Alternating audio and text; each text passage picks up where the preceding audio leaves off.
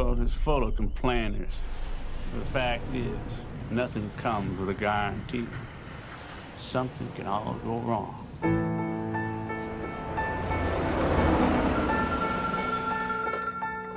Hello. Having a good time? Who's it? Your husband. The more I think about it, the more irritated I get. I got a job for you. If it pays right and it's legal, I'll do it. It's not strictly legal. Pays right, I'll do it. You want me to kill him? Hold it.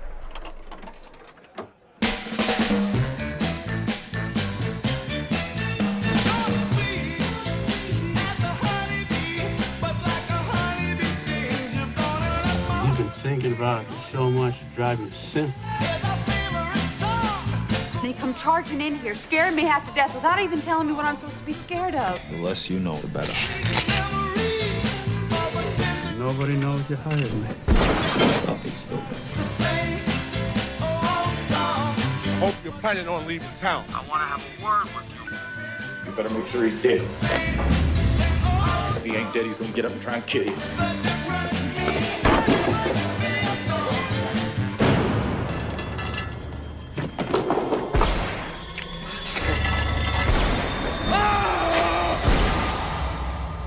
You look stupid now.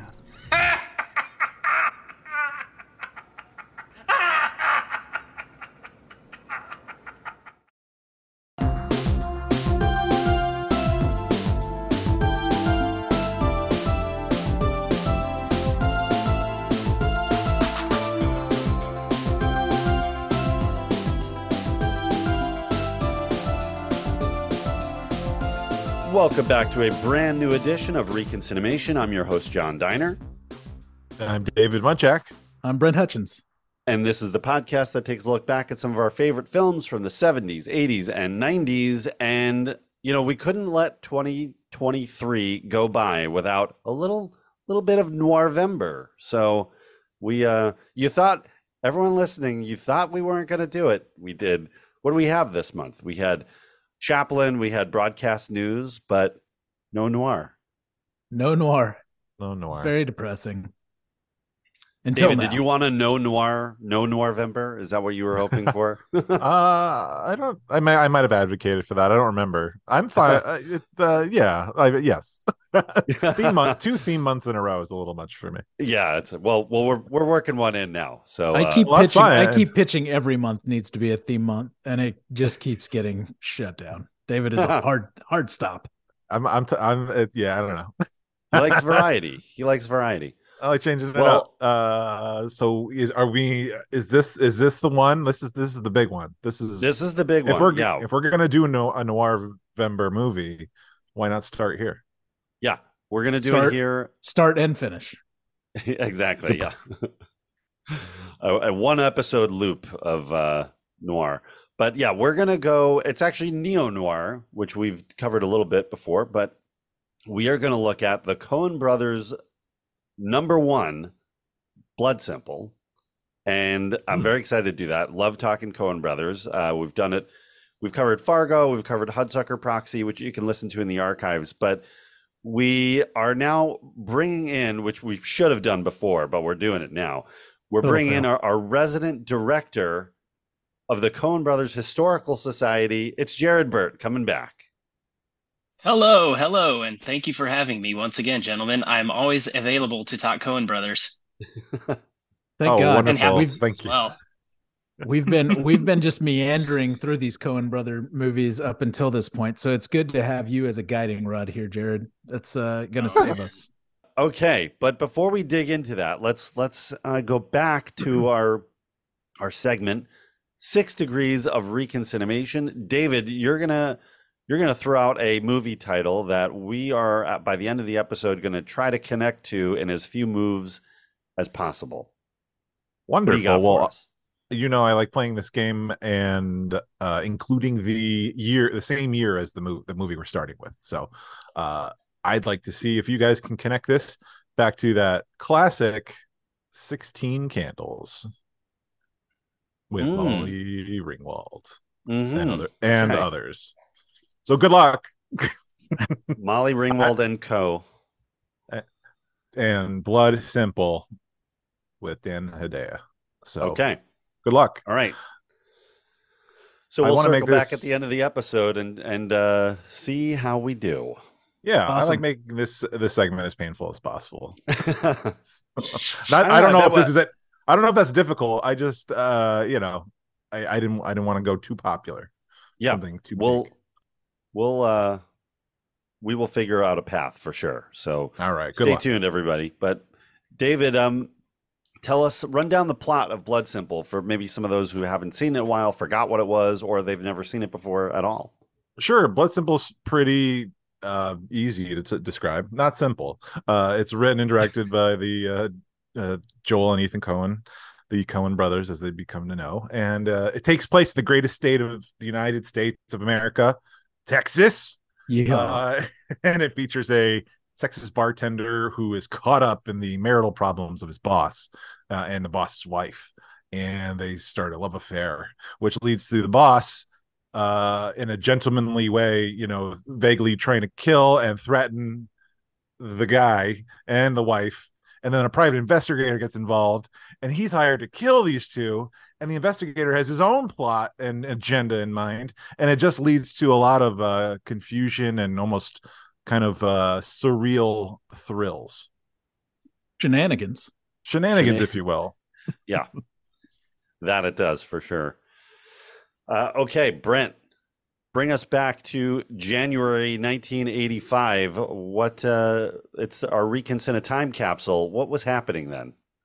All right, January 18th, 1985. Well, Oops. good old Ronnie Reagan was president, so that's exciting. We all know how much we love Ronnie, or not. I don't know. But also at the time, Madonna's Like a Virgin was the number one song. Other popular artists at that time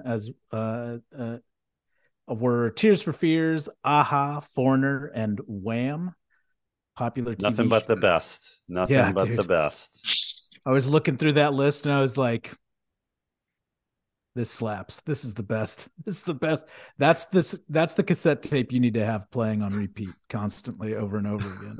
is one with Aha, Foreigner, and Wham. Yes. Popular Mixtape. TV shows. This was John's wheelhouse. 1985 TV series Miami Vice and Dallas. Top shows of the time. Crazy. I know John just I loves think that was the those. dream season of Dallas. I think Oh. that was right around there. My favorite.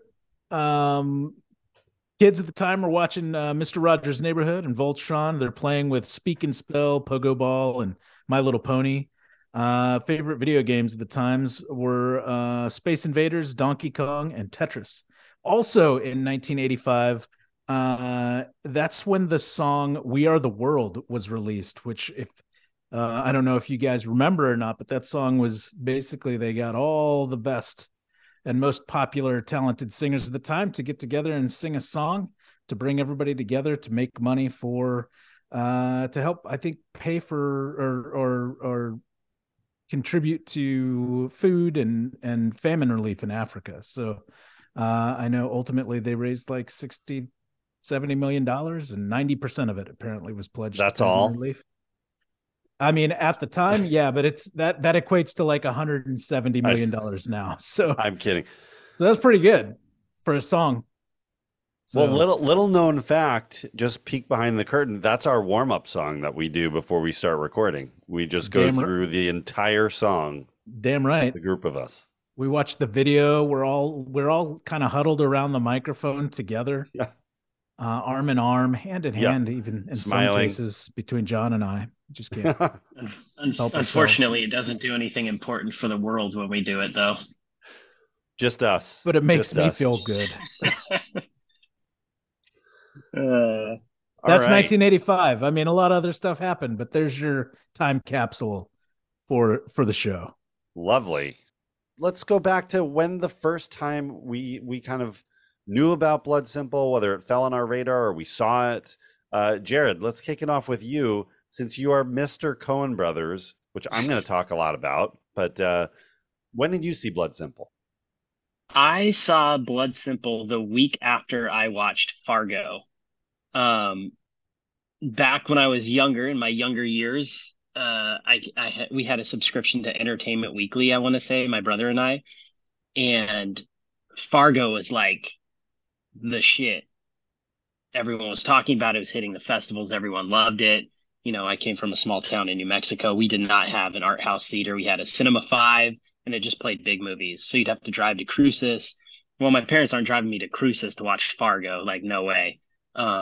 Cinema So when 5 it is came where out, we attempted to see Stigmata, correct?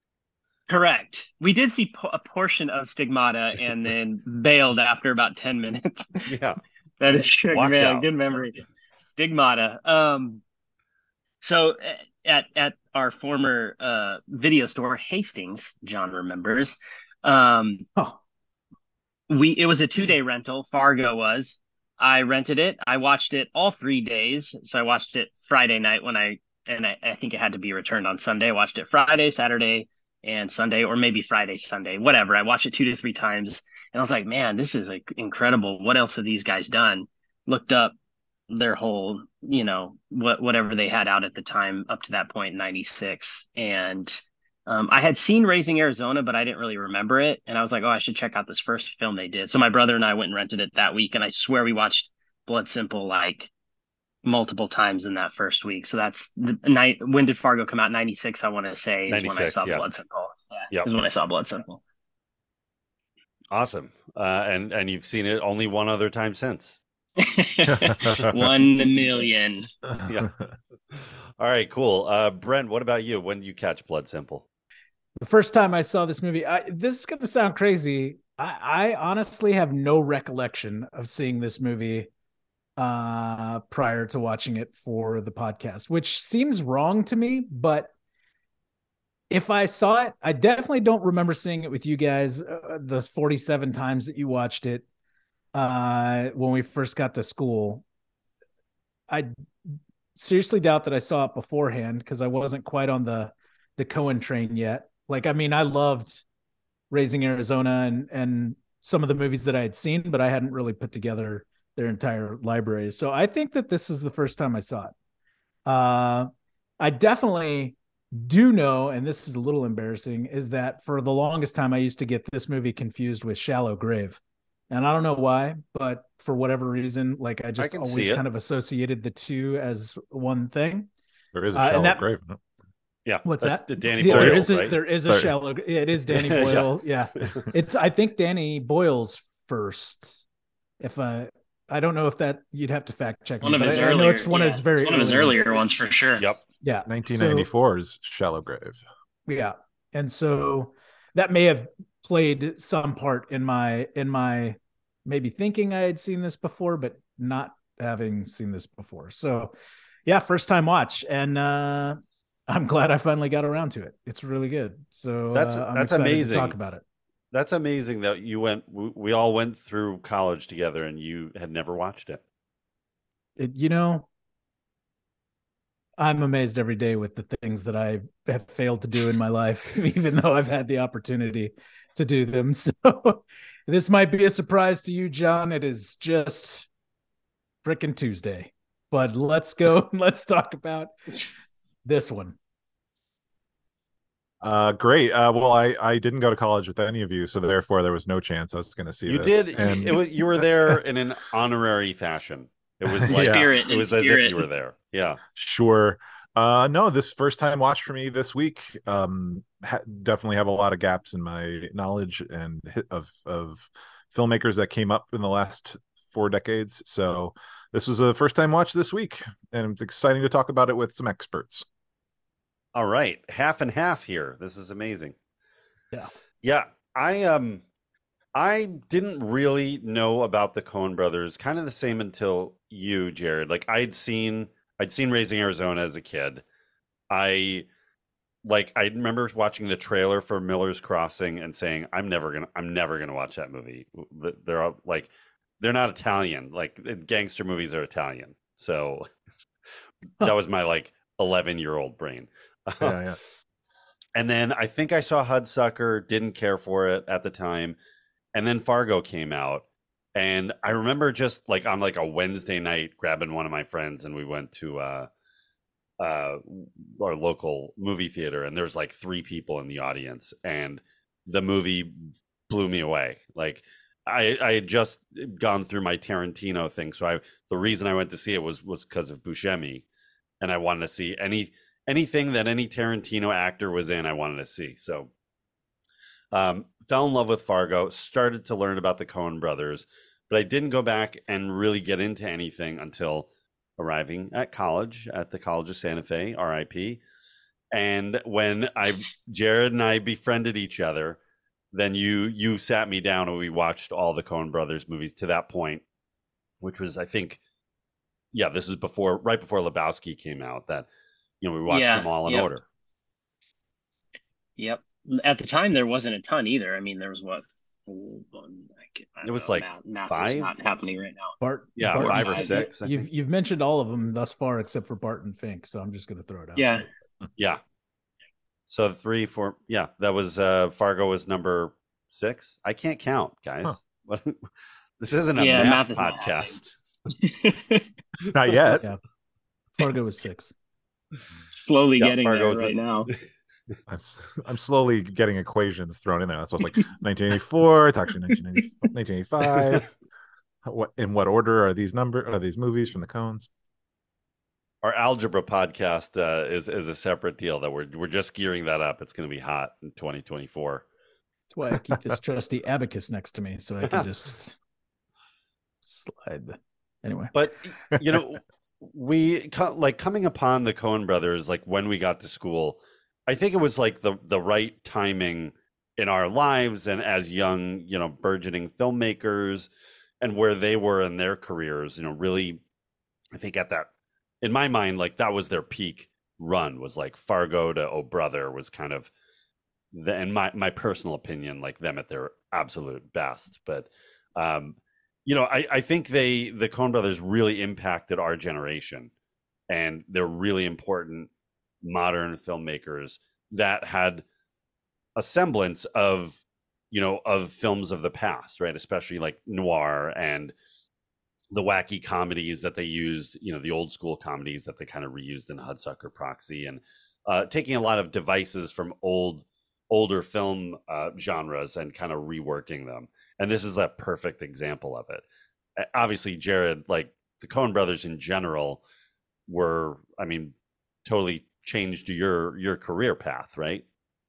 Yeah, I mean, sort of that whole run from like 93 to 96 is what made me want to go to film school. So and in that time period I'd seen, a lot of classics too, like Jaws, and just before that it was all action movies, and I think once Fargo kind of hit, I was like, no, I'm definitely going to film school. It totally changed my thought process on what I should be doing or what I wanted to be doing in life. Like now, to this day, when I think of the Coen brothers or a new Coen brothers movie comes out, like I just automatically associate it with you. Like, oh, what does Jared think of that? I wonder if Jared's seen it. Was he the first one there, or same here? Every time a Coen brothers movie comes out, I'm like, okay, Jared's gonna go see this. I was like, Jared, yeah. If I need to know if this is worth seeing or not, I should check with Jared. Well, I don't know if you should, because even their lesser fare, which I still kind of enjoy, I would see multiple times, and it's like, it's not it. Even those have a weird special place in my heart, just I think because of the time period and how much I was into them.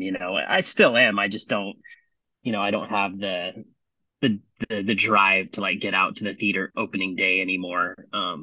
But who does? Yeah, they're I would say that they are in the top 3 people that I will always check out. And now that they're separated, which is kind of sad, I will still check out anything that they do. Well, they're, two of, and they're really, I don't feel like there's in our lifetime really, like not in our lifetime, but in the past 20 years, maybe there's been fewer and fewer directors that really have their their own distinct voice, their own distinct visual style that you could put their movie on and know a movie on and know exactly who directed it. Like it just isn't, filmmaking isn't that way anymore. And there's fewer and fewer people. Like the Coen brothers are one, David Fincher is one, Christopher Nolan is one. There's, obviously Tarantino, but it's harder and Thomas harder. Anderson. Yeah. But I think in some cases, and I'm glad you brought up Wes Anderson, and I've mentioned this before, but sometimes I feel like some directors become a little bit of a prisoner to their own kind of style and shtick, right? I think Wes Anderson skirts the line sometimes. Tim Burton would be another one. So, I think he has a very distinct style, but at the same time, like I think it kind of is detrimental to some of his storytelling later on in his career. He just got so into digital as well. I think everything's so digital and VFX now that before I feel like he's practical stuff, but anyways. Well, that's the negative side of these auteur directors who have full creative control of their projects, that they're either going to be great and brilliant, or there might be a complete disaster if there's no one who's bouncing against them a little bit. And I think the Coen brothers have run into that, here and there as well. Looking at their general career path, looking at those first 8 films, which is from starting with Blood Simple and all the way through Oh Brother, there's a very consistent tone, style, look that after that film, they start, they're really cemented as successful filmmakers, respected filmmakers. So they have a little bit more pull and say with the studios, which can be good and it can be not good sometimes. So some of their films after that were misses. The Man Who Wasn't There wasn't as strong as a lot of the previous films. Intolerable Cruelty was a film they didn't really write. They took over. It wasn't really their project. It didn't really feel like one of their movies as much as the others did. Lady Killers, kind of a famous miss. That I do think parts of it are really funny, but overall it's not. Yeah, consistent.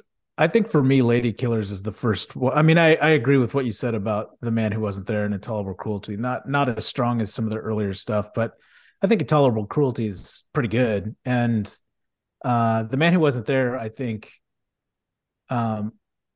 is still really entertaining. But Lady Killers for me is like the first one they did where I was like, oh man, I just don't even like. Yeah, it didn't resonate, that one. Yeah. But then they had a huge comeback with. Oh, go ahead, Jared. Yeah.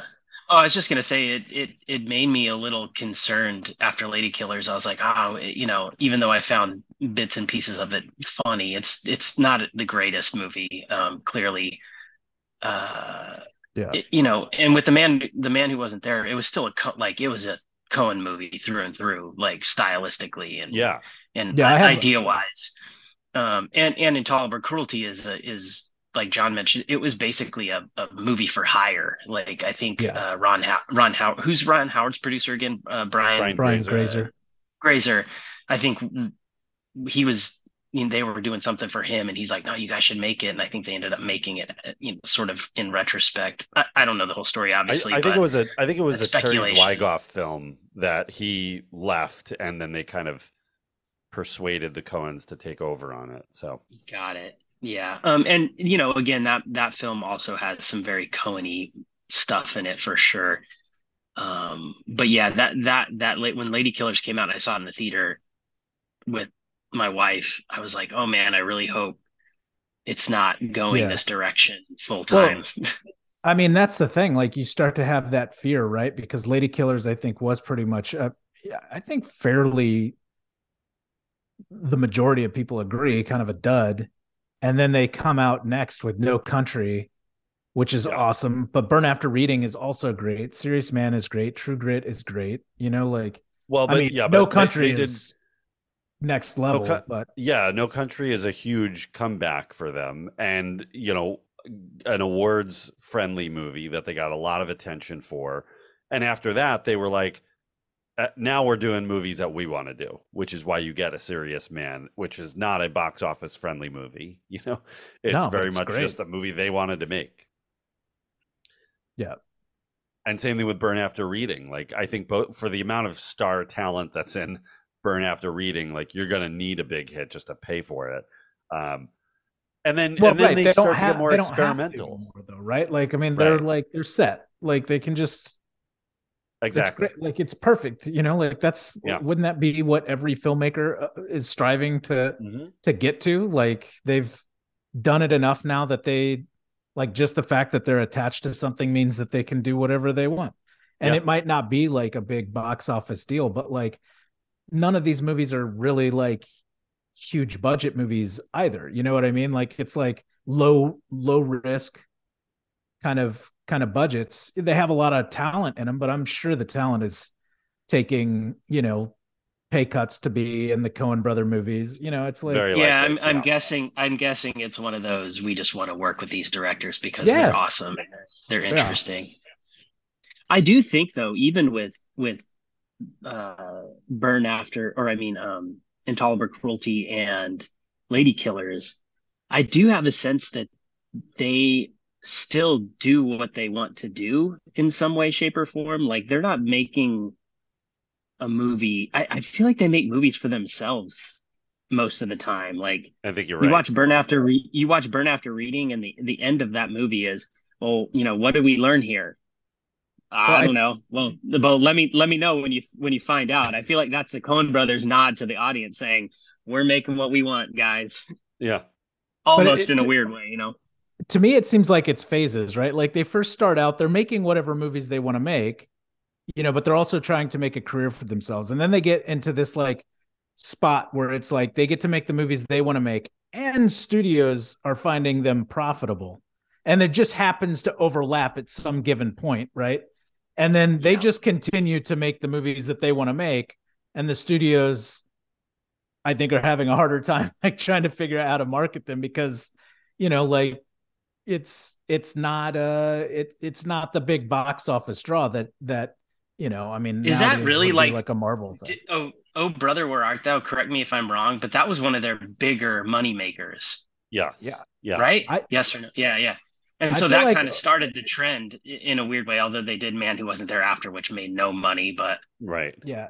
I feel like Oh Brother was I don't know if this is accurate or not, but I feel like it's the one that like most general audiences, at least at the time, I don't know, you know, if you're going to ask a younger person today, you know, that wasn't necessarily a film person, if they knew about it or had seen it. But like, I think when it came out, like it was the most kind of, like you were mentioning, Jared, commercially successful, most recognizable, most like had Clooney in it, you know? Yeah. Most like general audience digestible, you know, like, so yeah, I agree. Well, they're always, you know, a lot of their films were winning awards. Like Barton Fink won the Palme d'Or at what is it, Venice? I love that movie. Yeah. I don't know how many people saw it, but that movie's fantastic. Yeah. And so their studios do want that, or did at least at that time. I don't know if they care as much anymore. Well, it's also, this is around the time when the whole wave of like independent filmmaking in general was like the big popular like movement, right? So, I mean, they fed into that. Like they were, you know, they're very much part of that movement. And so, you know, I think, there were a lot of studios going out trying to find up and comers that were telling character driven kind of narratives and things like that. And this was right at the right time. Like it was kind of a perfect storm of their talent and what the studios and audiences were kind of all looking for. Yeah, and even in their later years too, they, you know, True Grit was another massive hit for them. So once they come out with like a No Country, which is getting awards and bring in money, you know, then they can do A Serious Man. Then they do True Grit. Well, then they can do Inside Llewyn Davis, and you know, these really kind of much stranger films and more avant-garde. But back to Blood Simple though, like for a first time filmmakers, it's one of the most well-rounded first films that I've seen. You know, thinking about like the Bottle Rockets, you know, those type of films where it feels like the director or directors are really finding their way still, and they're not. It's not a fluid story. This is not that. It definitely doesn't have any of those like student filmmaker moments, right? Like where you can in a lot of those movies, like you mentioned, Bottle Rocket. Like you watch that movie, it's a good movie, but throughout the course of watching it, you certainly get the sense that, hey, this is a young filmmaker still trying to kind of figure out their storytelling process and how they want to entertain audiences. This one, no, this seemed like it was done by seasoned veterans, right? Like there's none of that in there. I mean, I was surprised having not seen this until just recently and watching it now. Like I love it when I can find a movie that's great that I haven't seen that surprises me. And this one is one of them because I was surprised that none of that was there and how well it was kind of put together. Mm-hmm. It's funny. They would probably say like, "Oh, I see all the flaws in our first movie," you know, and I think they have come out and say that about Blood and Simple. Yeah. But for us fans or you know, cinema lovers, you watch that movie, and for dudes who've never done a feature before, and working with Barry Sonnenfeld, who's never shot a feature before and is nervous, and I hear he's throwing up during the shoot and stuff like that. It's like the visual storytelling and IQ that goes into this film is incredible. I don't think we see it as much these days, even with new filmmakers who are very smart and watch tons of movies and learn everything. It's like just the little push-ins to the face are incredible. I was able to, my son was watching it with me and I was like, "Oh, do you see this moment here? This is where there's no dialogue, but this is where he realizes XYZ." And he's like, "Oh yeah, that's really subtle and great." And so I just think the visual language and IQ that they have already in their first movie is pretty stunning. Mm-hmm. A first time filmmaker film, yeah, like there's lack of those tropes that, you know, I think like if I think of filmmakers or film school people that are our age, from what I had seen, I didn't go to film school, but I supported other people's projects and went to like, you know, a showcase of them, and it's like the tropes are like, this character's interesting because he smokes, there's an alarm clock that has to get turned off, or like just like, you know, like these little shorthands that to me are tropey. They may not be, you may not even agree, you'd be like, what are you talking about? But like smoking was always like a big thing, but like there was a character who smokes, but it's a perfect device, especially for this noir story. And it's not, and like, and I love that. And like there is an alarm clock in it now that I was thinking about it, but it's not like shot in that like way of like, this is the most interesting thing we're going to shoot and we got to make it look really good. No, it's part of the story. But yeah, like there is such a cohesiveness of a 3-act story, and that keeps the tension and keeps things moving without like, let's do it like a really cool shot, like let's make this really cool or whatever. That's you know, they're a generation ahead of us as filmmakers and everything, but it just, I really appreciated that same thing of like, this is like a real movie, just hitting a home run right out the gate, really. Yeah. Well, it's good storytelling is all about setups and payoffs. And this movie is really, really good at it. You know, especially just using an example of the lighter, what you guys are referring to, the lighter and Emmett Walsh smoking. You know, that's set up a couple of times where you see him playing with the lighter. It's just putting it on your visual radar that you don't know, especially the first time you're watching it, like you don't. It's a subliminal thing that like you're seeing it happen. You don't know it's important, but they're focusing on it. That Fincher does that quite a bit as well. Yeah. Well, that's good filmmakers. That's part of what makes them good, is that they can do that and have it work.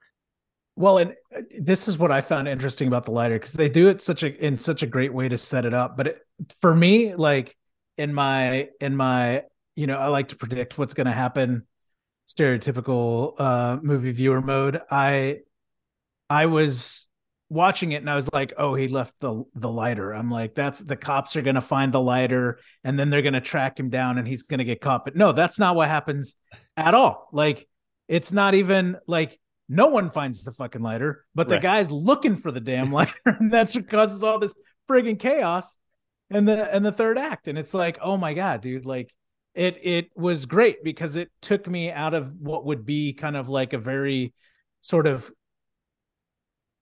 cliche, like, you know, it would be very easy for a first time filmmaker to take the cliche route of what that lighter is, but it takes a left turn and you're like, oh wow, that didn't go where I thought it was going to go, and this is so much better for it, right? And so, well, it becomes the lighter and the photo. The photo is the real problem at a certain point. It's like, oh shit, the lighter is like, okay, the lighter's a problem, but I don't know where the lighter is. We do, obviously, as an audience, but we know where the photo has been placed. And I think he does too, obviously, because he's trying to get it back and he can't. Yeah. Going along with, you know, those as storytelling devices is the actors' performances. I keep going back to Bottle Rocket as the example, but for a first time filmmaker, that it's Owen and Luke Wilson who've become, you know, mega stars. But looking at their performances with Wes Anderson in that first film, it's very raw. It's very, you know, they're not amazing acting performances, and he's learning how to deal with actors. Here, Queen Frances does not seem like a first time actress. You know, I mean, and she is, by the way. Yeah. She's all of them.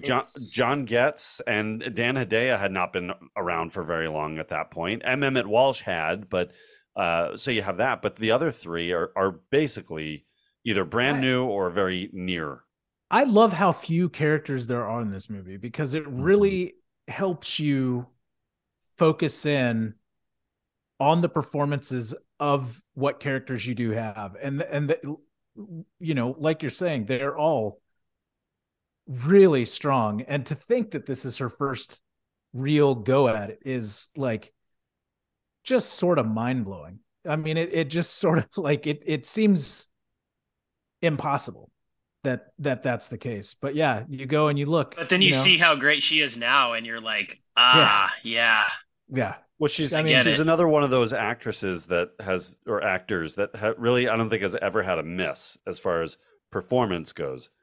It's like Gene Hackman. Not every movie they're in is great. You know, there's a few Welcome to Mooseports and loose cannons out there, but but they do 100% every time.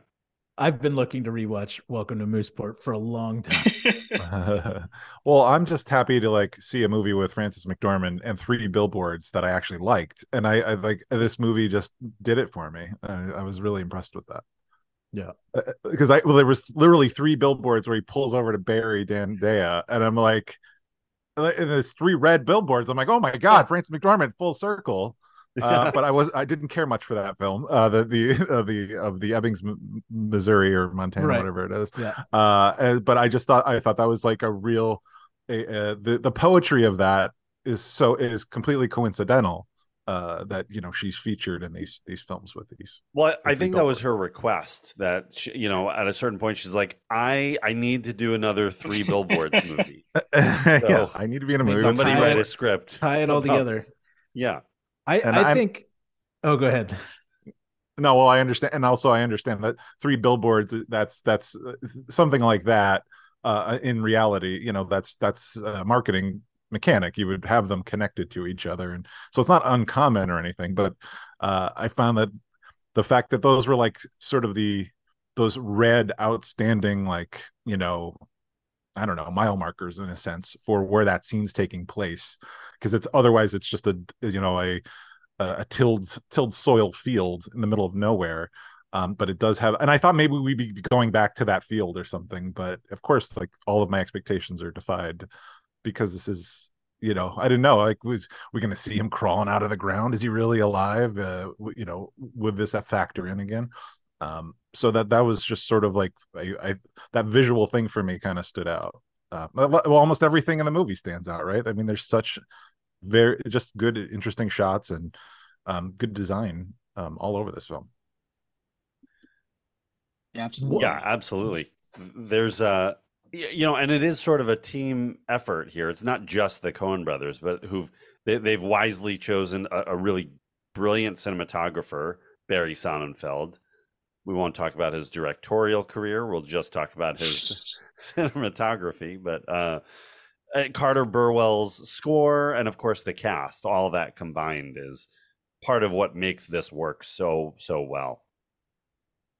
Yeah, and going with Carter Burwell, it's like I mean, this is very similar to, I mean, to a lesser degree than No Country, where they basically almost had zero music in the whole thing. Or, the music that they do have in No Country is so limited or subtle that you don't notice it.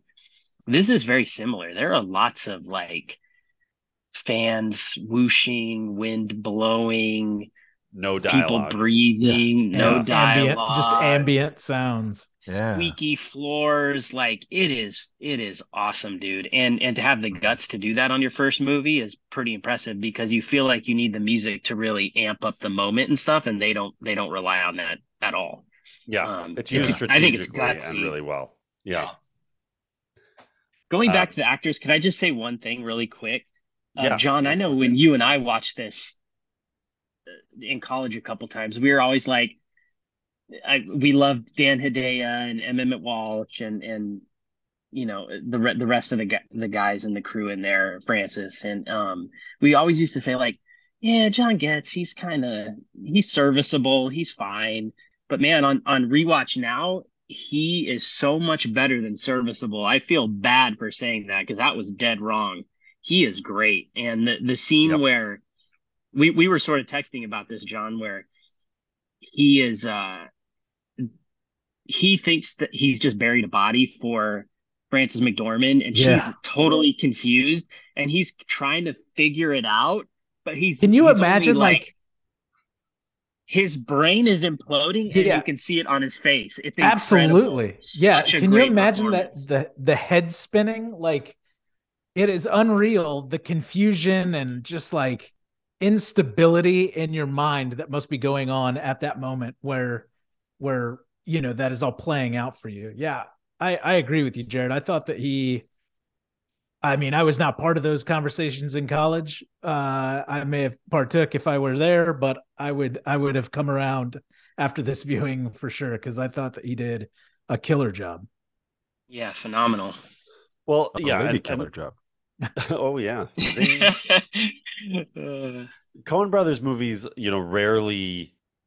I'm going to come back to what you were saying in just a second, Jared, but Coen Brothers movies rarely give you what you're expecting.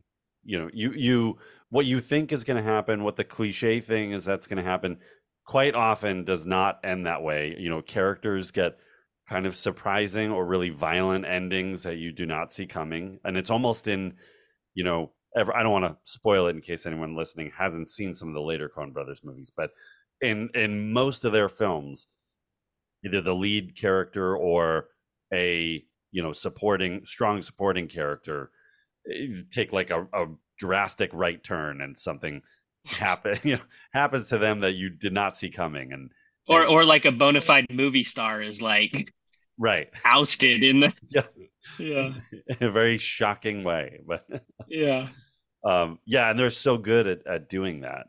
And going back to John Getz, I agree with you entirely. This was the only movie that he was in that I had seen for kind of a period of time. And then I saw The Fly and a couple of other films that he's in, and he's a completely different person. And that's when it dawned on me, like, oh my God, his performance is so strong in this. I couldn't see him as anything but Ray. So I didn't feel like he was acting that much. But no, like his body language, the way he carries his shoulders, like John Getz does not look like that in his normal, self. Doesn't talk like that. It's a really strong performance. And you're right, that scene is so critical, because he's had the seeds of doubt planted about what Abby is really doing, and if she's manipulated him and caused this whole situation. I mean, she has caused it in a way that, she's cheating on Julie and Marty, which is Dan Hedaya, with Ray, and having the affair, which is what sparks the entire story. But what happens within that, she really doesn't do much. She kind of gets blamed, and Dan Hedaya sort of plants those seeds in Ray of like, well, isn't that the great setup scene where he goes to the bar for his back pay, and then the bug zapper's going off, and in that moment he just basically plants that little seed. Oh, you think she's only cheating with you, buddy? Yeah, get in line. She's cheating with everyone. Yeah. And then he immediately spirals from there the whole rest of the film. He's like, wait, is she? Is she not? Yeah. Did she kill him? Did I just bury this body for her? It's like Spiral City. Yep. Yeah, and that scene, the performance in that scene where he comes back after dealing with the body is really just fantastic. It's like one of the top 3 scenes in the movie. And the story is so tight that you don't see anything prior to him after picking her up. Like we don't have any bias of the marriage between Abby and Marty. We don't have any bias of what Ray was doing before she called, and like what his life was like, and and he admits he has feelings for her. So we get everything we need to really set up the actual like thrust of the story without like having to set everything up. It doesn't matter. It does matter, because if you did that, it'd be a different story in the sense of what they're trying to present. So to keep that neo-noir like style, like it's good. You just get rid of all the fluff. You focus on the facts of the case, and the characters are figuring things out, and you see the paranoia build, or the confusion, or and their own kind of panic over what's happening. Like it's supposed to be like really kind of easy, but everything spirals out of control.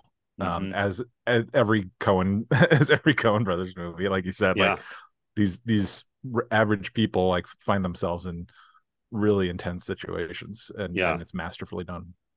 And they kind of make dumb decisions. Yeah, exactly. Always. Like they do something that they're gonna regret, that they're gonna get payback for later. Something is going to happen to them, whether they did something innocently, or they stole money, or they just did something that maybe isn't that bad, but it's going to come back on them later on. That's definitely a Coen Brothers staple. But I think what you're saying, cutting the fluff out, like, absolutely, like this movie, they've trimmed all the fat off that Brent was saying. There's 5 actors in this movie, and the 5th one is like only in a couple of scenes and stays, fairly distant from what's going on. And then plus a Holly Hunter voiceover on the answering machine. So you got to work that. That's uncredited, but she's there in spirit. Yeah. But they did such a really masterful job of taking a noir film, a noir story, and like almost like cutting it from 1940s New York based, or city based story, and just moving it up to present day, setting it in Texas. But all the storylines are the same, that the detective that's hired to, take photos, who for, whatever reason turns on the person that hired them, and the couple having the affair, and like all of those are things that come straight from noir. And that going along with the visual style and the slow pace and the silence, this is like one of my favorite neo-noir films. And I almost and totally forget about it, but it'd been a long time since I'd seen this. Yeah, and they did something interesting too, where they infused a little bit of a horror movie in there as well in this, and because there are some set pieces that really feel horror movie, but not. It's more grounded in reality in a way, rather than some like supernatural Mike Myers or something like that. But I mean, I think that had to do with them trying to raise money to make this movie and all that jazz. So I think investors at the time were giving money for exploitation movies and horror movies more so than something like this.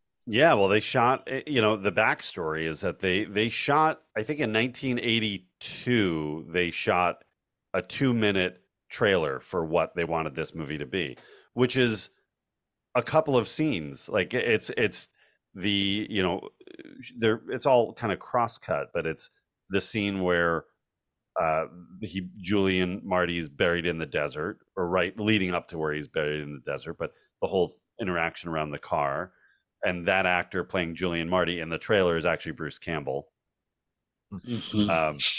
And then the scene at the end where Emmett Walsh's character is in the bathroom shooting holes in the wall to try and free himself, and from Frances McDormand's perspective. So man, I love that.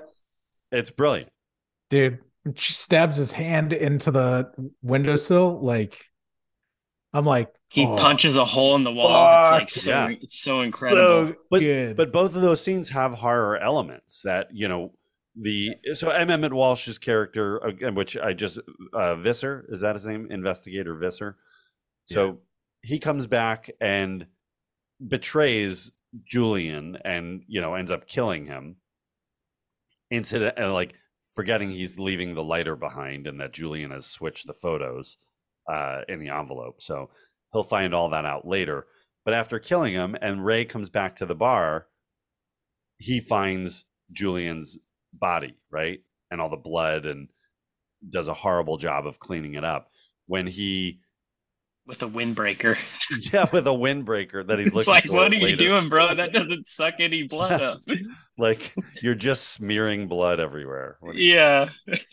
And then bringing the body to the desert, and then it's revealed that he's not dead, that he's trying to deal with this body. And the tension of that scene where he's dragging him, and the car's headlights are coming and getting closer, and any second that truck or whatever that's driving by is going to see exactly what they're going to see, him dragging this body, and he'll be caught. But he gets around the car like just in time, and then he buries him alive, and it's a sad scene. I mean, because Julian, like, you see him, he has a gun, but he's got a broken finger from earlier in the film and can't pull the trigger.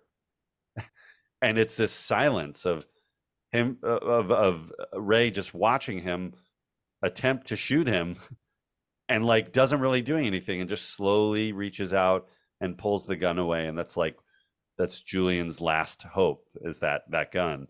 And then he's just prone and buried alive in a horrible ending. Yeah. Speaking of the gun, can you help me out? When she pulled out the box of bullets, there was only a couple of bullets in the box, right? Weren't those blanks?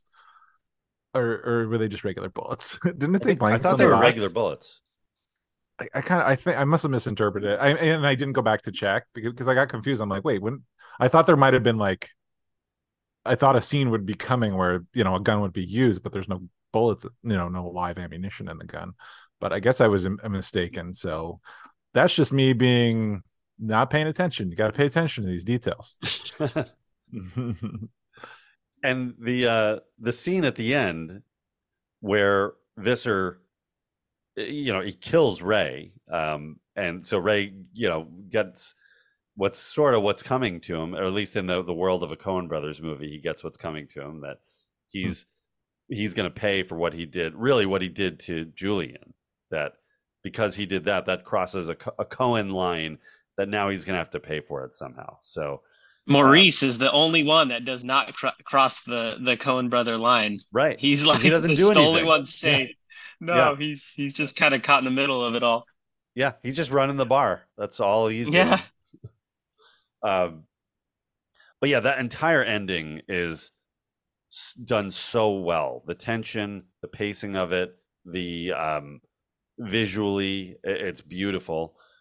Ray is shot from a sniper rifle from across the street, and then Visser, comes into the apartment, and Queen Frances outsmarts him, right? Where she lures him into the bathroom, and as he's and then stabs his hand through the window, and the way becomes an animal. The way he is punching that wall, So like good. he's a beast. Yeah, they are very good at creating these. I mean, obviously with No Country, you know, that's Cormac McCarthy, but their visualization or rendering of that character is just unbelievable. And it same goes here for Walsh. He is despicable, creepy, and awesome. Yeah. It reminded me of, you know, like it seems so feral, right? Like it reminded me of, you know, growing up, you hear that if an animal gets trapped in the woods or whatever, it'll like literally gnaw its own like foot off so it can escape. Like that scene where she stabs his hand and traps him in the windowsill is like his performance reminded me of those stories that I'd hear, you know, and I mean, he was just so good. And I didn't know what was going to happen. I was like, is he going to pull his hand out? But I just couldn't even wrap my head around that feeling of he is stuck. Like he doesn't even have good leverage to hit the wall. Yeah. Like it's just powering through it. Yeah. But he finds a way. And you believe it weirdly. You're like, you know, in a movie, you're like, this dude's not punching through the wall with no leverage, but he's so freaky. But I believe his it when drive. I believe it when he shoots the wall and makes it weaker and puts holes in it. Like I absolutely do believe it. You know, like I feel like with the adrenaline and everything, like he could break it because those walls were thin and you know, I mean it's, you know, but yeah, and it the was beams of light coming through. It's so beautiful. Yeah. That's film noir through and through, right? The holes in the wall. Yeah. Yeah. Oh yeah, absolutely.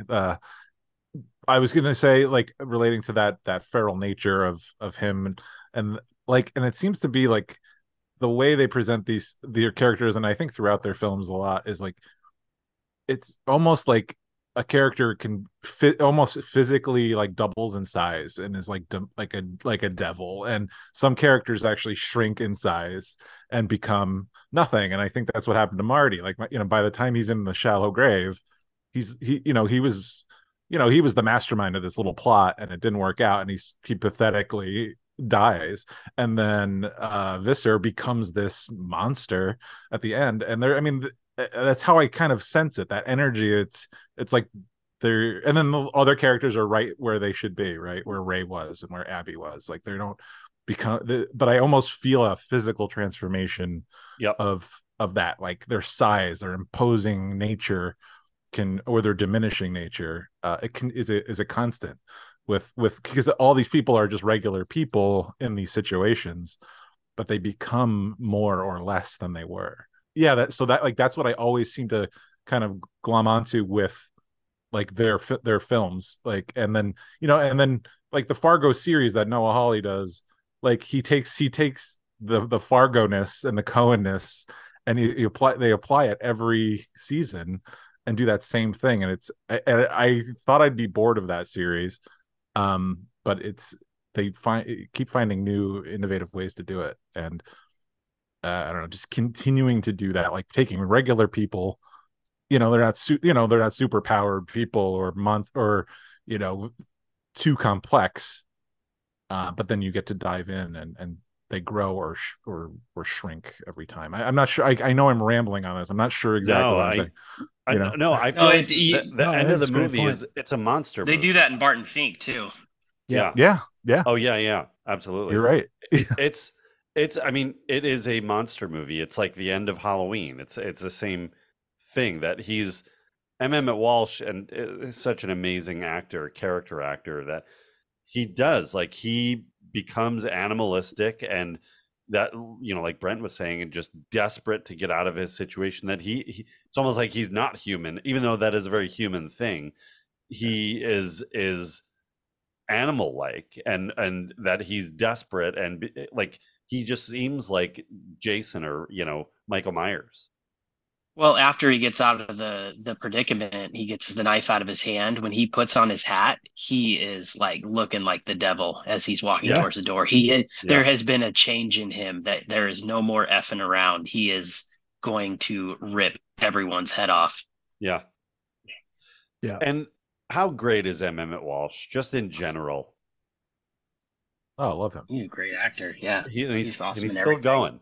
He's still going, and you still see him pop up, here and there. And obviously, he's much older now, but it feels like he's been around forever. He was in.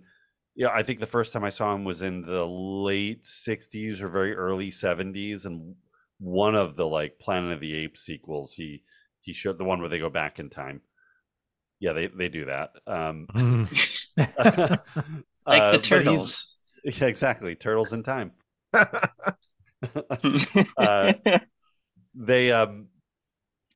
He's just such an amazing actor that he can be dark and scary like this, or his brief role in Raising Arizona and a lot of movies like that, where he's hilarious. He's like an over the top comedy. He has such a range, and they wrote this part for him. Wow. So perfect casting. A friend of mine a while back broke his hand and put in a cast. The very next day he falls, protects his bad hand, and he breaks his good one. So now he breaks that too, fall. So now he's got 2 busted flippers, So I said to him, I said, Creighton, I hope your wife really loves you, because for the next 5 weeks, you can't even wipe your own goddamn hat.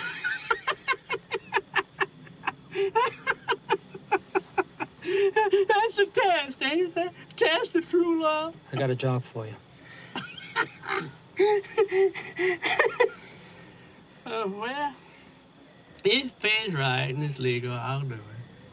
Going back to the development of it, so this was shot. They shot a trailer to raise money, a 2-minute trailer to raise money for the to do the feature version of it. They raised about $500,000 immediately, and then it took a while. It took all of 1982, 1983, most of it, to put all of it together, and finally they did, and opted, like I was saying, to take the story out of the city environment and take it into rural Texas, really, and that spread out, real open, empty part of Texas.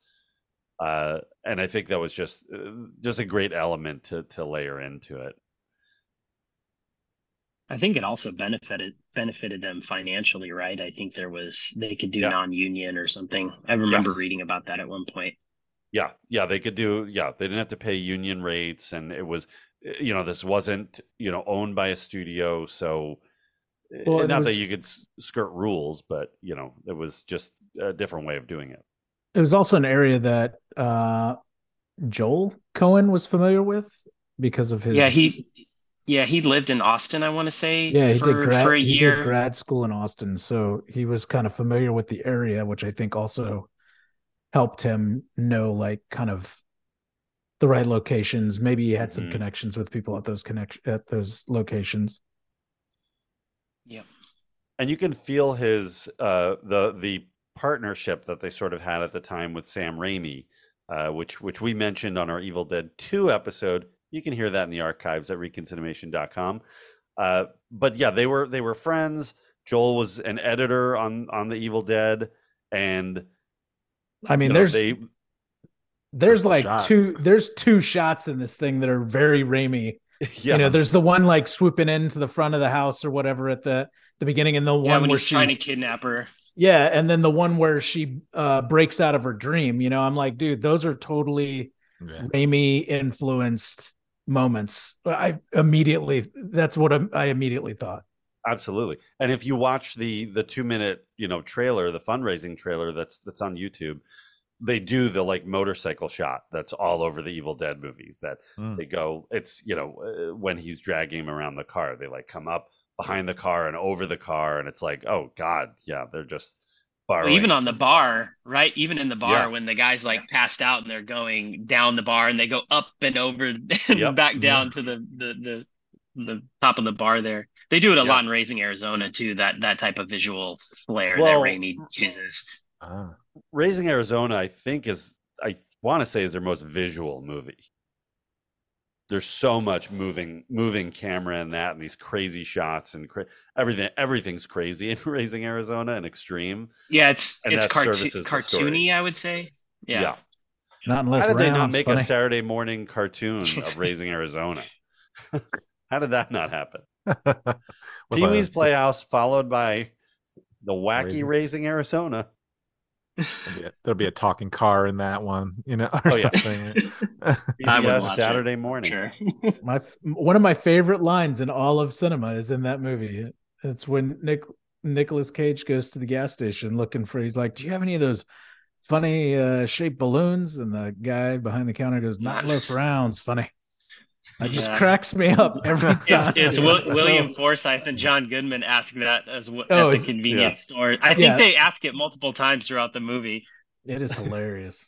I love the last line in the movie, by the way, too, in Blood Simple, how Fran does not know who she just shot through the door. Yeah. Like She's at never the even end of the seen movie, him. she still has no clue if Marty is dead or alive or Right. She knows Ray is dead because she's just seen it, but she doesn't know about Marty, and she doesn't know about and she doesn't know who is coming after, who is doing this at the end. She's never even I imagine the scene after the movie ends is her opening the bathroom door and seeing what she's done, but no. She's like, who the hell is this?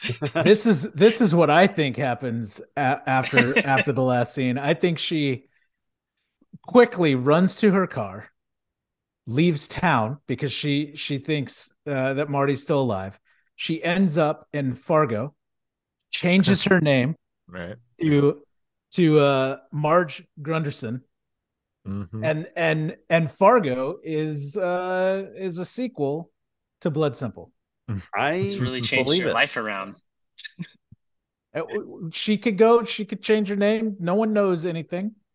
No one that she left in Texas is gonna say anything. She changes. I mean, the movies feel so very similar to me, honestly, like the tones and everything. Like when I was watching it, I was thinking, is Fargo kind of is it a secret sequel?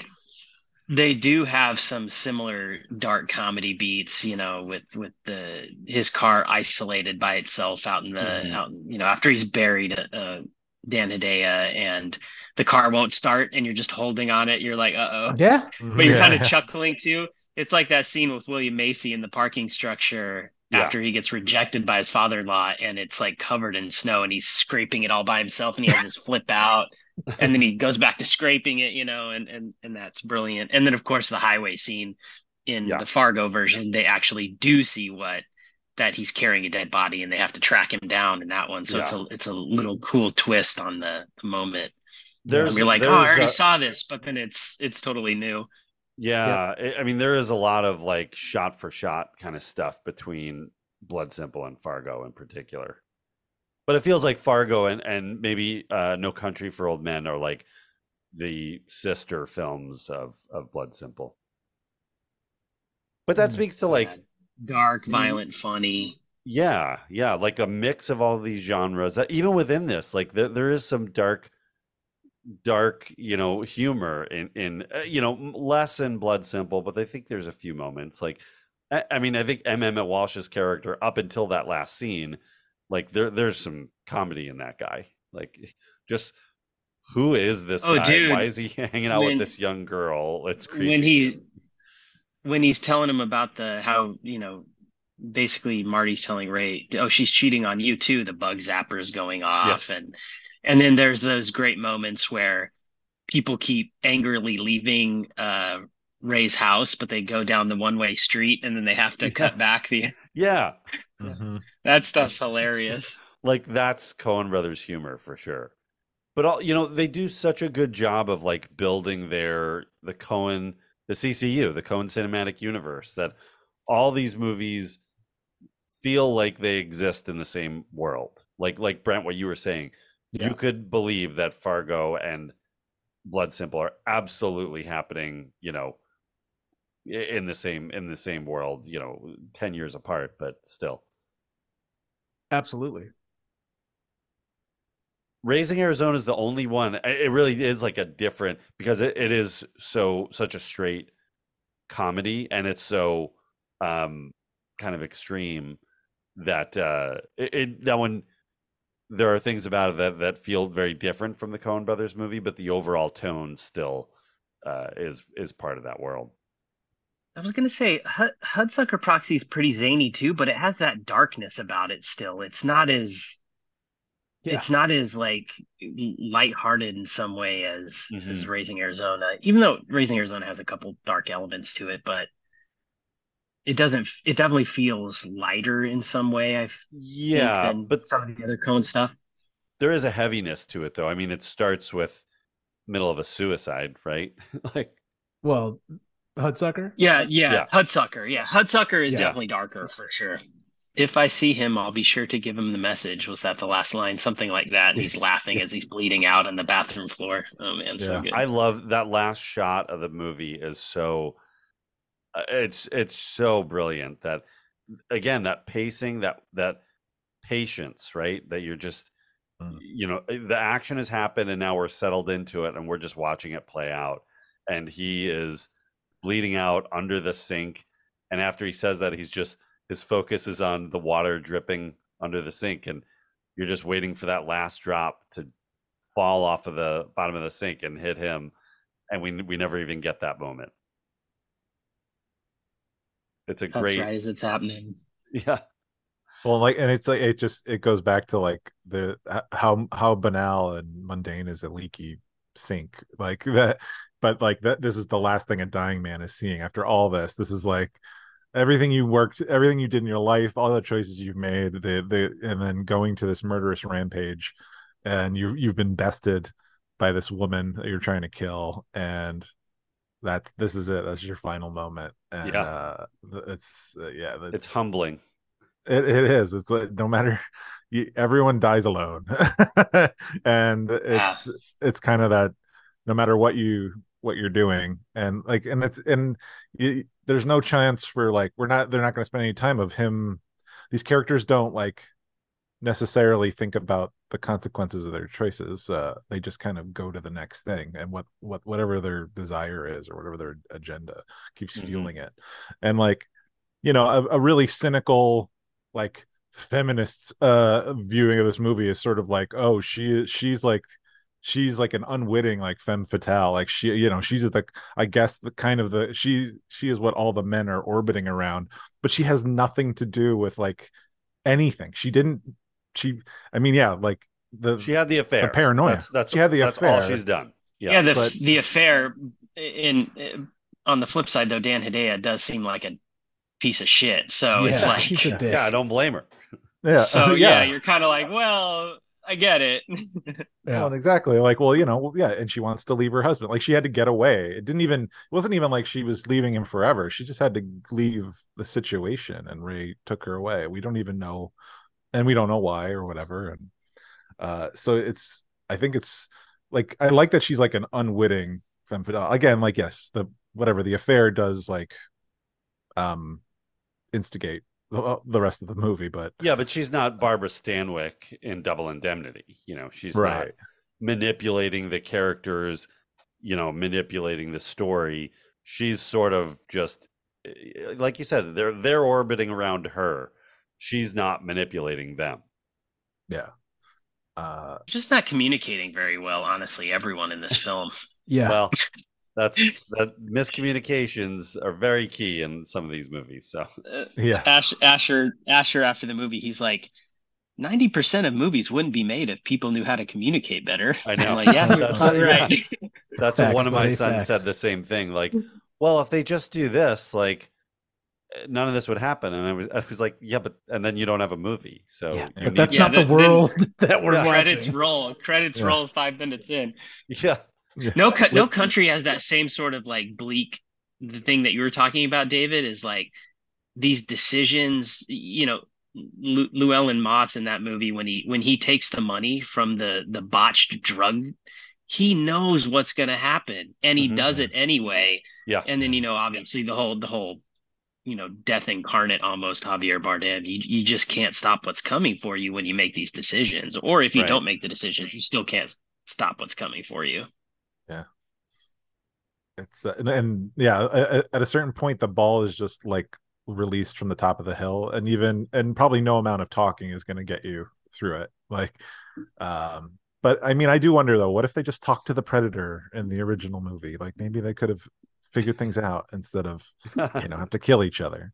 Like my brother-in-law kind of sucks. Could you kill him instead? Or, Yeah. whatever it is. I don't know. I'm just making stuff up. But if you really want to hunt the best, like the Olympics are right around the corner. They're primed athletes. Yeah, they live in a little village. You can just there's a lot of them. There's a ton. They're really fast. See what you can do. I love the title of this movie too, because it's one of those that like you really, I think you have to research where it came from in order to, like, it's not something that you could really pull from the movie. And it comes from Dashiell Hammett's Red Harvest, and it's just, do you guys know what like the title kind of means? What they mean by it? What Blood Simple is? It's that spinning out that we were talking about that John goes through, right? Like, yeah. It's the illogical behavior that a character, exhibits right after they've committed murder or killed somebody. So yeah exactly that. Fascinating. I mean, you could have called this a million different things, but it was like, wow, they just pulled a name out of nowhere, And they love those authors like Raymond Chandler and Dashiell Hammett. I know they talk about them all the time. Yeah, and they do such a good job of like bringing those noir elements, those themes, betrayal, lust, greed, and of course murder, and then the cause and effect of it all that we've kind of walked through a little bit already. But they're just bringing those over from those authors, of the old noir films and modernizing it. And we talked about we've covered Copland, we've covered One False Move. Again, check those out in the archives, ReconCinemation.com. All do a great job of bringing noir into the into the 80s, into the modern era. But this is like, I don't know, I think this is the best example of it. This really, like, watching it this time, I could really see how noir it was. For some reason, it didn't really, just didn't look at it that way. I just looked at it as like cool Coen Brothers, style, but it's the exact model of what I think neo-noir is. Yeah, it's a great example. And I do want to go back to Dan Hedaya for a second too, that he growing up, I did not love Dan Hedaya. I don't know what it was, just something, maybe it was. But you love Commando. I do love Commando. I think that's the performance I do as well. Is this guy? Yeah. But he was in so many movies. I mean, look at the range from Blood Simple to Commando to Alien Resurrection to Clueless. Like, Clueless, he is all over the place. And Usual Suspects. Like, he pops up in so many movies. And I think David, was he on Cheers? Yeah, he played Nick, Carla's ex-husband, and he's like, right. He's very, and it's a very much a character part. He's very odd and talks a little funny, and he's basically a scumbag, and they're madly in love with each other all the time. Yeah. But yeah, he pops up all the time in that show. That's where I knew him primarily. I didn't until and then I'd see all these movies, and I was like, geez, he was all over the place. Yeah, but I'd seen so many episodes of Cheers growing up before I was watching these films, so. But he's such a great actor too, because he's done so many different roles, and it's, I don't know, he just falls right into them. Like, he's like, not the same from guy. Commando to Clueless, they could, while starting with the same letter, like, they couldn't be further opposite films. And he's memorable and does a great job in all of them, everything that he's in. And this was like, again, this time it just jumped out like, I love him in this. And how did the Coen Brothers not work with him more? Yeah. Maybe he's just busy. Maybe in the sequel. Blood Simple too. Comes out of the ground. even more. Just a hand. Yeah, the hand. That's the start of the movie. His skeleton hand pops out of the ground. the brace is on his finger. Like, oh, it's him. And Francis is waiting there with like a shotgun. Like, you're back. Has nothing to do with blood. It's nothing like the original Blood Simple. She's like, took you long enough. Get in the car. And it's like a buddy We've got heist work movie. to do. We got we got to go find Ray. What? I thought he was dead. He's dead. When I looked over, his body was gone. 40 that's my years pitch later, for it. must be seen.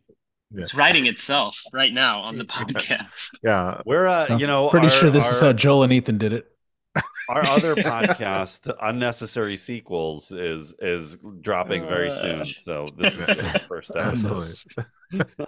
The short-lived podcast. It's one episode. Let's talk What about was our- Blood Simple 2. What was our other out of town. podcast? The arithmetic podcast. That Yeah. Oh. Yeah. We're Those busy. are for the Matthees. That's for the Matthees. Yep. The Greek Matthews. and cinematics. I don't know. Are any of these characters though? Are any of them sympathetic? Are you guys sympathetic? Do you feel sympathetic for her character, for Abby? They're all deceivers, right? They're all bad in one way or another, right? Yeah, they're Just all Maurice. Yeah. Just Maurice. Yes. Yeah, he's just trying to run the bar. Yeah. And he's getting blamed for stealing the cash. That's a dick move. Yeah, that's I know. yeah, ridiculous. Because he is actually like a normal, good human being. It seems like he's just working, earning his living, and stuck in the middle of all this annoying nonsense. Yeah. But Julian, you're right, Brent. Julian on the voicemail, like, just totally puts the missing money on Maurice. Yeah. Oh yeah. I'm not saying you did it, but money's gone now, and you were there. Yeah. Yeah. I really want to talk to you about it. It's like, what? Yeah. I would argue that Ray is probably the most sympathetic of the men, only because he just, if he just walked away, he'd be fine. But he's just trying to resolve things, and I get it. He thought he was dead, and then he made the choice to bury him alive. Like, It's a hard sell, man. He slept with the lady that he knew was His boss's married. wife. Yeah, like he yeah. up and like just instead of like asking questions, just straight up like pulls the body who he thinks is dead and goes to try and bury it. No, I don't feel sympathy for this dude. Yeah. Like, sorry, not happening. Yeah, no, you're Why right. didn't he just dump the body in the incinerator? Why didn't he just leave the fucking body where it was Yeah, and call the or that. cops? Because then you don't have a movie. You don't have a movie. Exactly. Well, you just have Fran getting arrested or whatever, right? Yeah. In his head, maybe, but like, she may have had an alibi? We don't know where she was. But that's the thing is, did he suspect that she killed him? Well, that's the whole he thing does, because he yeah. found the gun. Because of the gun. Found right, her right. gun. Right. That's right. Yeah. That's right. And I did know that at the time, but as we're reflecting on it, I forgot that detail. Yeah, and then so he thinks I it's did. her. No, I believe that. I'm just laughing because Maurice is definitely the only dude in here I feel sympathy for. Yeah, 100%. Maurice is 100%. the only one. Yeah. Even his date, Maybe the the end of blonde the day is lady at trying the to bar. take. Maybe the blonde lady at the bar who's like hanging out with Maurice. Like maybe those two, but other than those two, nah. Yeah. Nah, that's a good point. I wanted to go back to Barry Sonnenfeld, the DP, for a minute. I feel like the best work of his career was as a DP with the Coen Brothers. That as an artist, Three, right? He did the first three. Yeah, he did the first three. I prefer all the work he did contributing to the sound design of this movie. Yeah, there was that. Yeah, so he was so nervous. This was his first movie as well. So everybody's a first timer here. He was just like visibly nervous and was throwing up like at Video Village, and the audio of when Dan Hedaya gets, when Francis McDormand kicks him in the groin and he throws up on the front lawn, the audio from that is Barry Sonnenfeld. Oh, Yeah, wow. he's literally credited in IMDb as Marty's vomiting. So like you can look it up. Like it's there. Yeah. And that's freaking hilarious because one of the Coens was like, yeah, let's put this in. That's hilarious. I can't imagine being that nervous like during filming. Like I get it when the movie's screening and audiences are seeing it for the first time, totally get it there. But while you're filming, I don't know. But it's beautiful. It's visually beautiful, and he went on and became a big director and did some big movies like Get Shorty and Men in Black, Wild Wild West. But Santa Fe, Not in the College of Santa Classic. Fe, R.I.P. Yeah, R.I.P. That was a title you couldn't speak of after they got done. After they burned down one of the western towns. Sucks. Oh. I used to love that TV series, man. I wish I could. I'm gonna have to find that. You call my dad. I bet he's watching it. I bet it's not good and doesn't hold up, and probably ripe with things that are inappropriate. But I remember liking it as a kid. Yeah. So where do you think the movie stands today? It do modern audiences, do you feel like they would connect with this movie now if they rediscovered it? I mean, it's timeless. I feel movies. Like, yeah, I think that's exactly it. Like, if you want to watch a good movie, like I don't think there's anything in here that really takes you out of it. Like, not even like the locations or the vehicles or anything like that. Like, you can imagine that in like some small town in Texas, there's going to be old vehicle. Like, I don't even think. Yeah. I think it all works really well. Like I said at the beginning of the movie or the beginning of the podcast, I love it when I finally get around to watching movies that have been great. And I have just never been on my radar. So, I think it's good. And the craft of it is excellent, right? Just everything, the way it's shot, the way it's sound designed, the way it's scripted, the way it's performed. I mean, the craftsmanship in it is just better than a lot of stuff we see now, even with no money and first timers.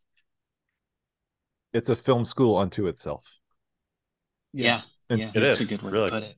Instead of paying to go to film school, get someone to give you $1.5 million, and then you just make a movie. That's the route. Film. You know what? Too. Yep. A good film school would be people should pay us to come over to their house and we'll watch Blood Simple with them and talk them through it. This is why this is brilliant. Yeah, exactly. The traveling. We can Mortimer Young it for them, Jonathan. Oh yeah, we're coming around to Mortimer Young. My barometer is my kids who watch a lot of the movies with me that we're covering for the show, and they're very much in tune with what is inappropriate today and what doesn't, whether it's treatment of women, how race is dealt with in film. They're very much in tune with that. But they're like, it's like, what'd you think? Loved it. It's amazing. Like they were totally into it, and I think they appreciated the modern. I sometimes I think they like modern noir, neo noir more than traditional film noir. I mean, they like Double Indemnity and a couple of the others, but only like the high level noir films is what they're really have taken to so far. So, but I think the neo stuff like this, I think they're more into that. There's a little more visual, lighting wise, there was a lot happening in traditional noir, but camera moves, camera angles, there's much more to work with at this point in time. So I think modern audiences absolutely would still connect with this film. And the modern, well, somewhat modern, I guess it's not modern now, but there was a re-release in 2000 that was I guess was the 15th anniversary, but that came out in theaters, and then the DVD came out after that. But what my favorite part of that was the Coen brothers shot an opening to it that was the character of Mortimer Young in Forever Young Films. That was a fake film historian who introduces the film, and is explaining that the digital restoration that they did, and that they also cut out the bad parts of the movie and added some new good parts in. It's hilarious. I don't know if it's on like the Criterion or whatever other DVD versions are out there now, but the one that came out then, it's on that. So, and it's on YouTube. So, I mean, I watched the Criterion on Max, and it was not on that. Yeah, I mean, it might be on the DVD, but yeah. I don't even know if they produce it anymore. I could be wrong, but I think I still have that DVD. I have like 4 versions of this movie. It's like I have the Blu-ray, and then the DVD, and then the Criterion, and the VHS somewhere at home. You have the Betamax tape too. The Laserdisc. No, I don't have the Laserdisc. You might, John, somewhere. Not this one. I have Fargo and Lebowski. But that Mortimer Young thing is so funny, and he does commentary for the entire movie on the DVD. Yep. At one, and it's like it's the most bizarre, funny thing. At one point, it's like when Dan Hedaya is trying to kidnap Frances McDormand, the dogs in that scene, and he goes, and this dog is animatronic, and he starts talking about the animatronic dog. It's been I probably haven't seen it since 2001, so I don't remember, but I vaguely remember them talking about the dog being animatronic in this commentary, and it was like, I mean, it's meant to be comedic, right? Like the commentary. Is it like a mystery science theater 3000 like commentary type thing? It's like they scripted the absurdity. Yeah, the most absurd things that he could say about the movie. Well, it's like the Spinal Tap DVD. There's a DVD of Spinal Tap that they do the audio commentary in character. Mm-hmm. So it's almost like a satire, but yeah, that sounds genius. Yeah, it's well worth watching or listening to if you can get your hands on that version of the DVD. All right, should we? I remember being at DeVargas when we used to work at DeVargas, or maybe it was after we were done there. But I was at DeVargas when that re-release was out, and a guy walked out of the theater and he goes, "Man, those guys can write, even back then." And then he just walked out. He just said that to me, and I was like, "Okay." I was just standing in the lobby. It was a moment. It was a moment I will not forget. Yeah, that's funny. And that man. So where does this Spielberg. one? Yeah. It was Spielberg, actually. It was Gene Hackman. We used to always see him. Yeah. So where does this one rank in your list of favorite Coen Brothers films? Where does this one rank for you guys? I like this movie a lot. I probably would watch. I think it's below the top 5, I guess, for me. But it's hard for me to say. I'm not a Conehead. I just came up with that. I'm not a Conehead. But I've seen. I'm looking at the list. I'm like, boy, I've seen a lot of their films, and there's just so many I enjoyed so much that I probably have more of a kinship to, or just really like a lot. So, but I mean, I can't deny the foundational property of this film, and it's. I'm glad it added one more of their set. So there's only a few more I have to see, and then yeah, probably not my top 5, but I'm not trying to diminish its quality whatsoever by saying that. Jared, what about you? Today, my top 4 Coen Brother films are, in no particular order: Fargo, No Country for Old Men, Blood Simple, and Big Lebowski. Ask Me Tomorrow might be slightly different, but that's the 4. Awesome. And I do, and I will say I do love them all. I don't love a couple. A couple are okay with some funny moments in them, but which is your least favorite Coen film? I think I know the answer, but Lady Killers and Intolerable Cruelty. Oh, really? I thought you were going to say Hail Caesar. I've only seen it once, and it's the only one that I've only seen once, so it's probably in there. Yeah. In that group, but I would like to revisit that at some point.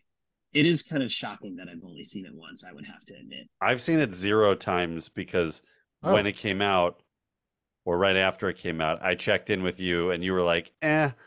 So I was like, not going to rush to watch it. That was my review. Yeah. I like that's the how I felt poster. about it. I liked Hail Caesar, but that's the There's same funny review. stuff in it. That's the same review I got from Jared for Llewyn Davis, and that's why I haven't watched that. Oh, Liar.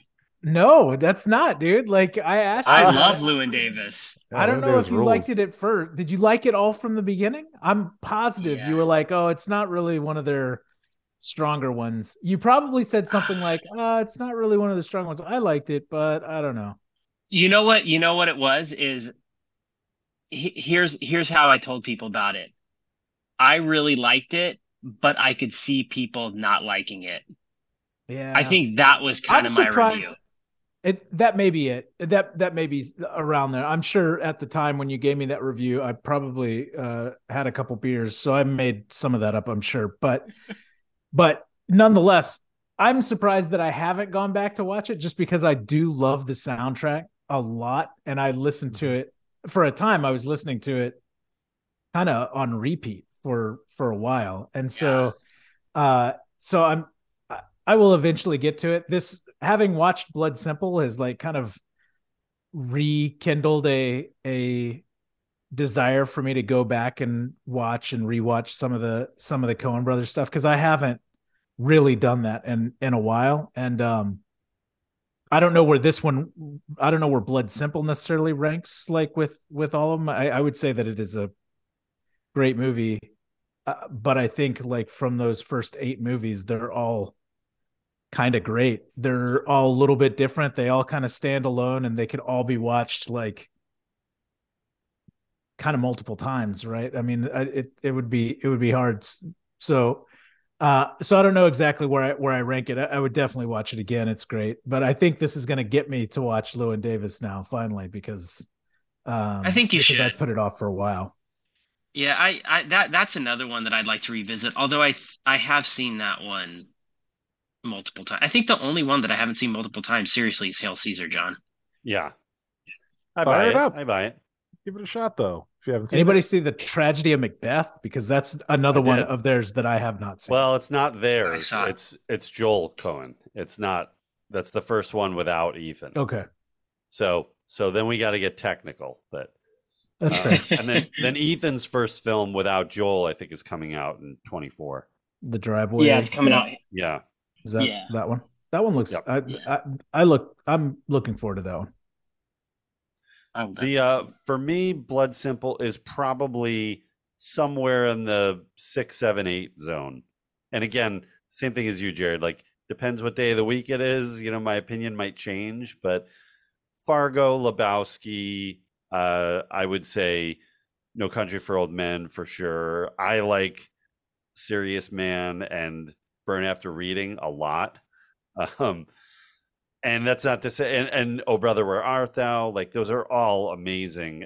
And even Miller's Crossing too is very good. Yeah, Miller's, Raising Arizona. It's like they're all real close together. So to say Blood Simple is like down at number 8 is actually quite an amazing compliment. That everything above it is just like incredible films, that your roster is that strong, that you still have great films in the 8, 9, 10 spot. Yeah. It's do you interesting. Remember the first time we watched Miller's Crossing? Sorry, Brent. I was just thinking about this. We'll hold that story if we even air it for our Miller's Crossing episode. Ooh, I can't wait. Oh, spicy. We're definitely going to record Miller's Crossing. That's definitely that story's coming up. Yeah. We'll have to definitely continue our Coen Fest here, and we'll have to look at the 2024 lineup and see where Raising Arizona is going to where we can slide that in, but definitely need to do that one soon. Yeah. And then we'll work our way towards, because Miller's is number 3, right? Yeah, it's and I think that's the last one. I think that's the last one Sonnenfeld shot, and then Deakins took over after that. Yeah, Deakins took over with Barton Fink. Barton Fink, Deakins. Yep. Oh, I love him. Well, I love him so much. Yeah. I'm a fan. I was fortunate enough to be able to work with him on a couple projects, and he's as awesome as you would imagine, and better because he's actually great at what he does and he's not a dick about it. So it's like he's really top cool. notch. Yeah. Well, should we take a look at the box office? A little box office glory here. Yes, sir.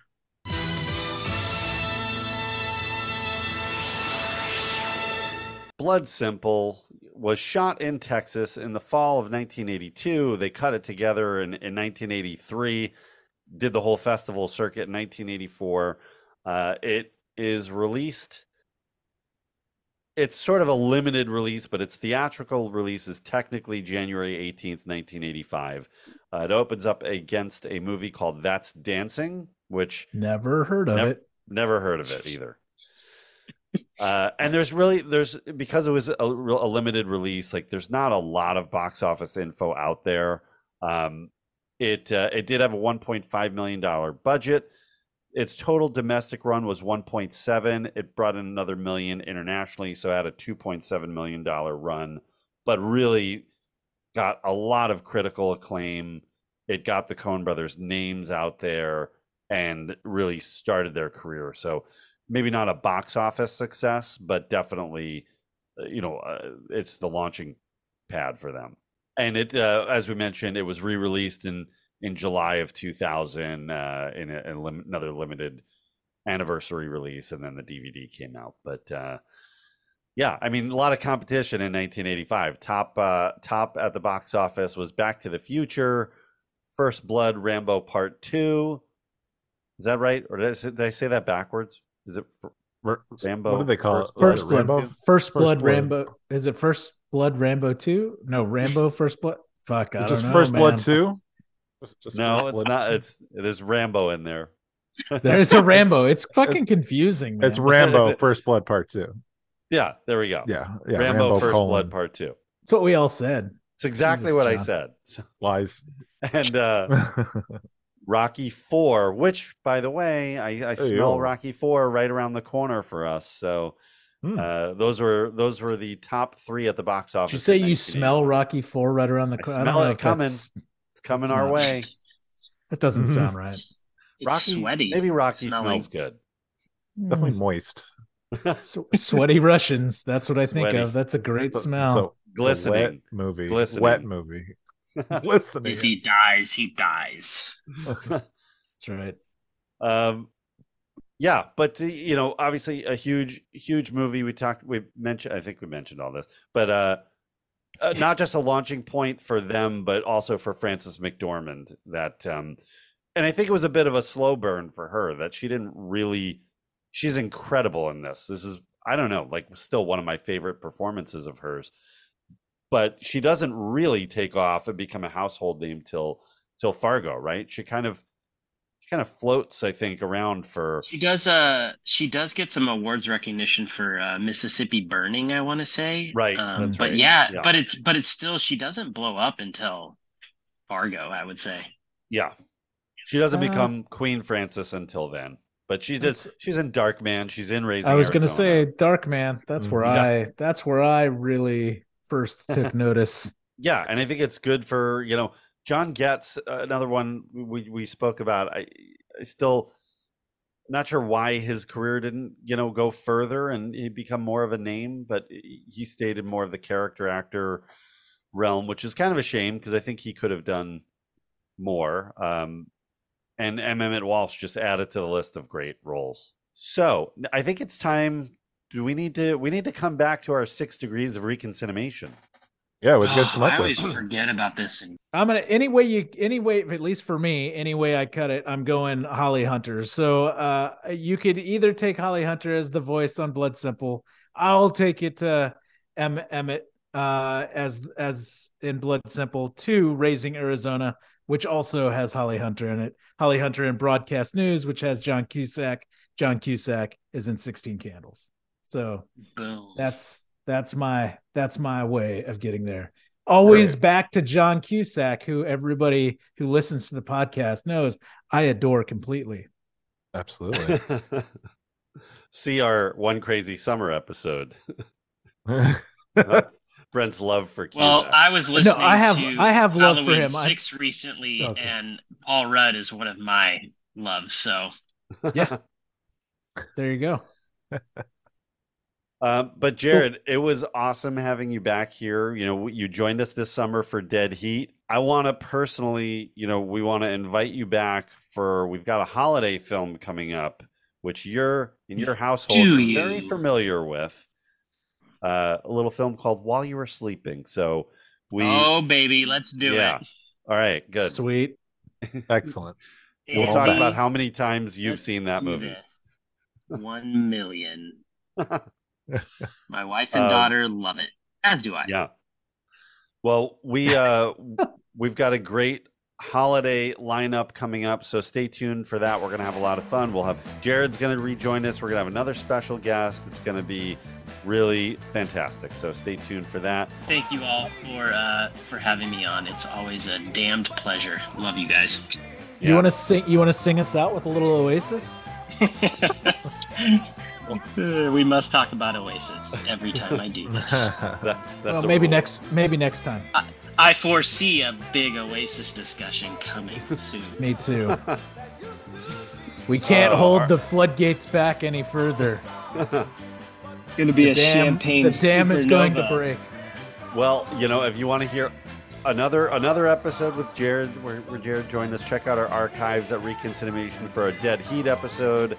And check out any of our amazing episodes there. We're on social media at Reconcinimation Podcast. And quick shout out and thank you to our friends E.K. Wimmer for the theme music and Curtis Moore for the poster. And that wraps up November. We will see you guys next time for the beginning of our holiday episodes of Reconcinimation. Take care. Bye now.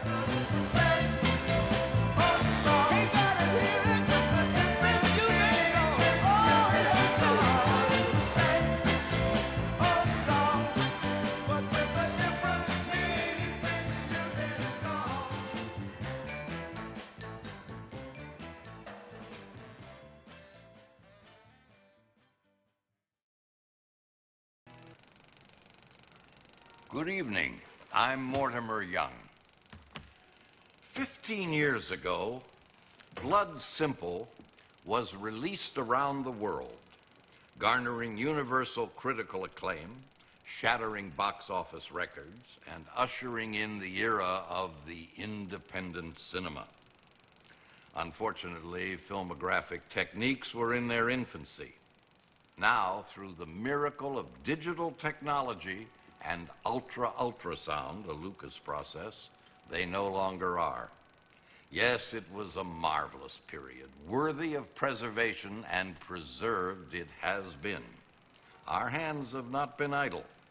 Through the diligent efforts of many brilliant technicians, this exquisite masterpiece has been digitally swabbed, the boring parts have been taken out, and other things added. Join us then for a magnificent film, digitally enhanced and tastefully restored, Blood Simple, forever young, forever young.